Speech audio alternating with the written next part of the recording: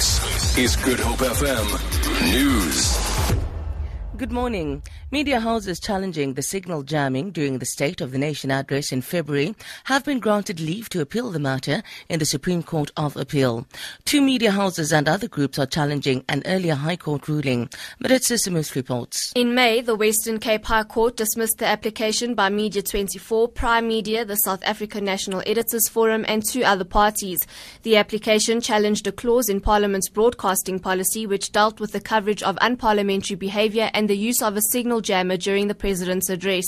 Marisa Samos, SABC News, Johannesburg.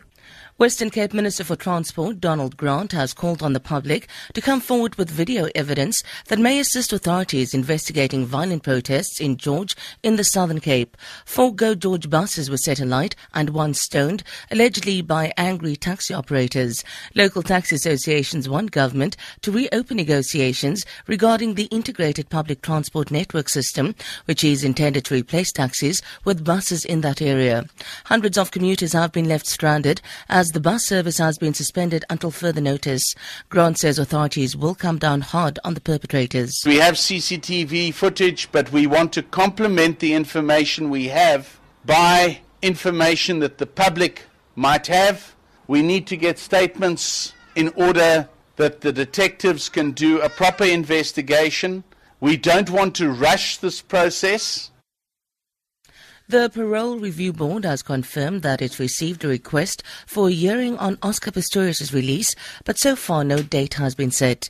Pistorius was due to be released on probation today, but Justice and Correctional Services Minister Michael Masuta intervened to block his release. Masuta requested a review, saying he wants to make sure that the law has not been misinterpreted.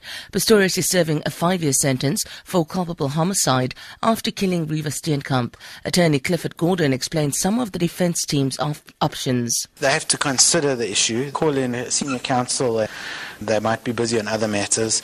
They'd also have to consider the minister's decision and provide a considered response. So they're probably hard at work. The Prime Minister of Greece, Alexis Tsipras, has resigned and called a snap election for the 20th of September. His resignation comes after the country received the first instalment of a new multi-billion rand Eurozone bailout.